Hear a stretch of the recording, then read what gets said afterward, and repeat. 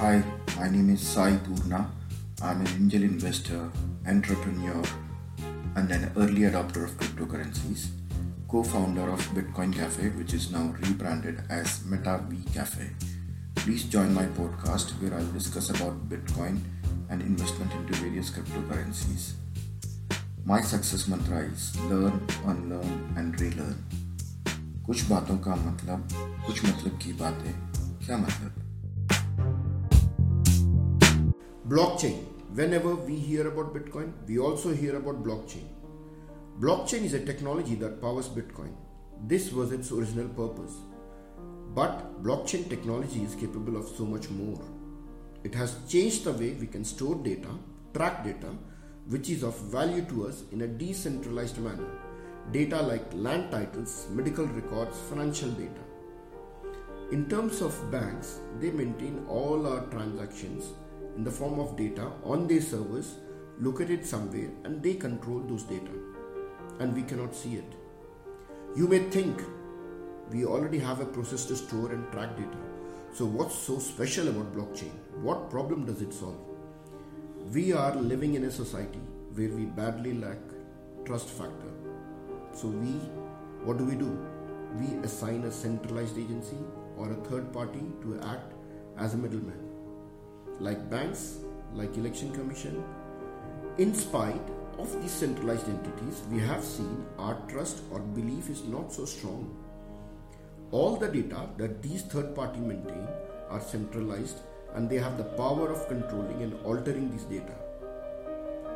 So how does one store data on a blockchain? The data that is stored on a blockchain is in batches and in blocks.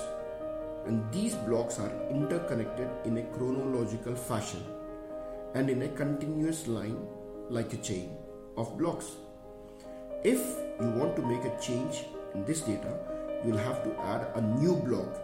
You cannot change the previous block, thus bringing in trust factor. And you don't need a middleman.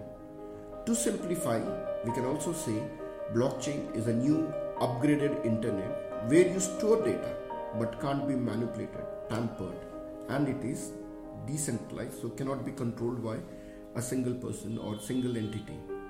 Thus, blockchain is solving this problem of trust in our society.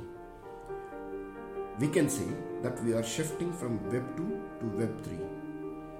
Facebook, Twitter, YouTube, Airbnb or Ola are Web 2 based companies where they act as a middleman for all the activities and transactions we as users make on these platforms. And we were the ones who make these platforms successful. The more the users and their activities on these platforms, the more they become successful.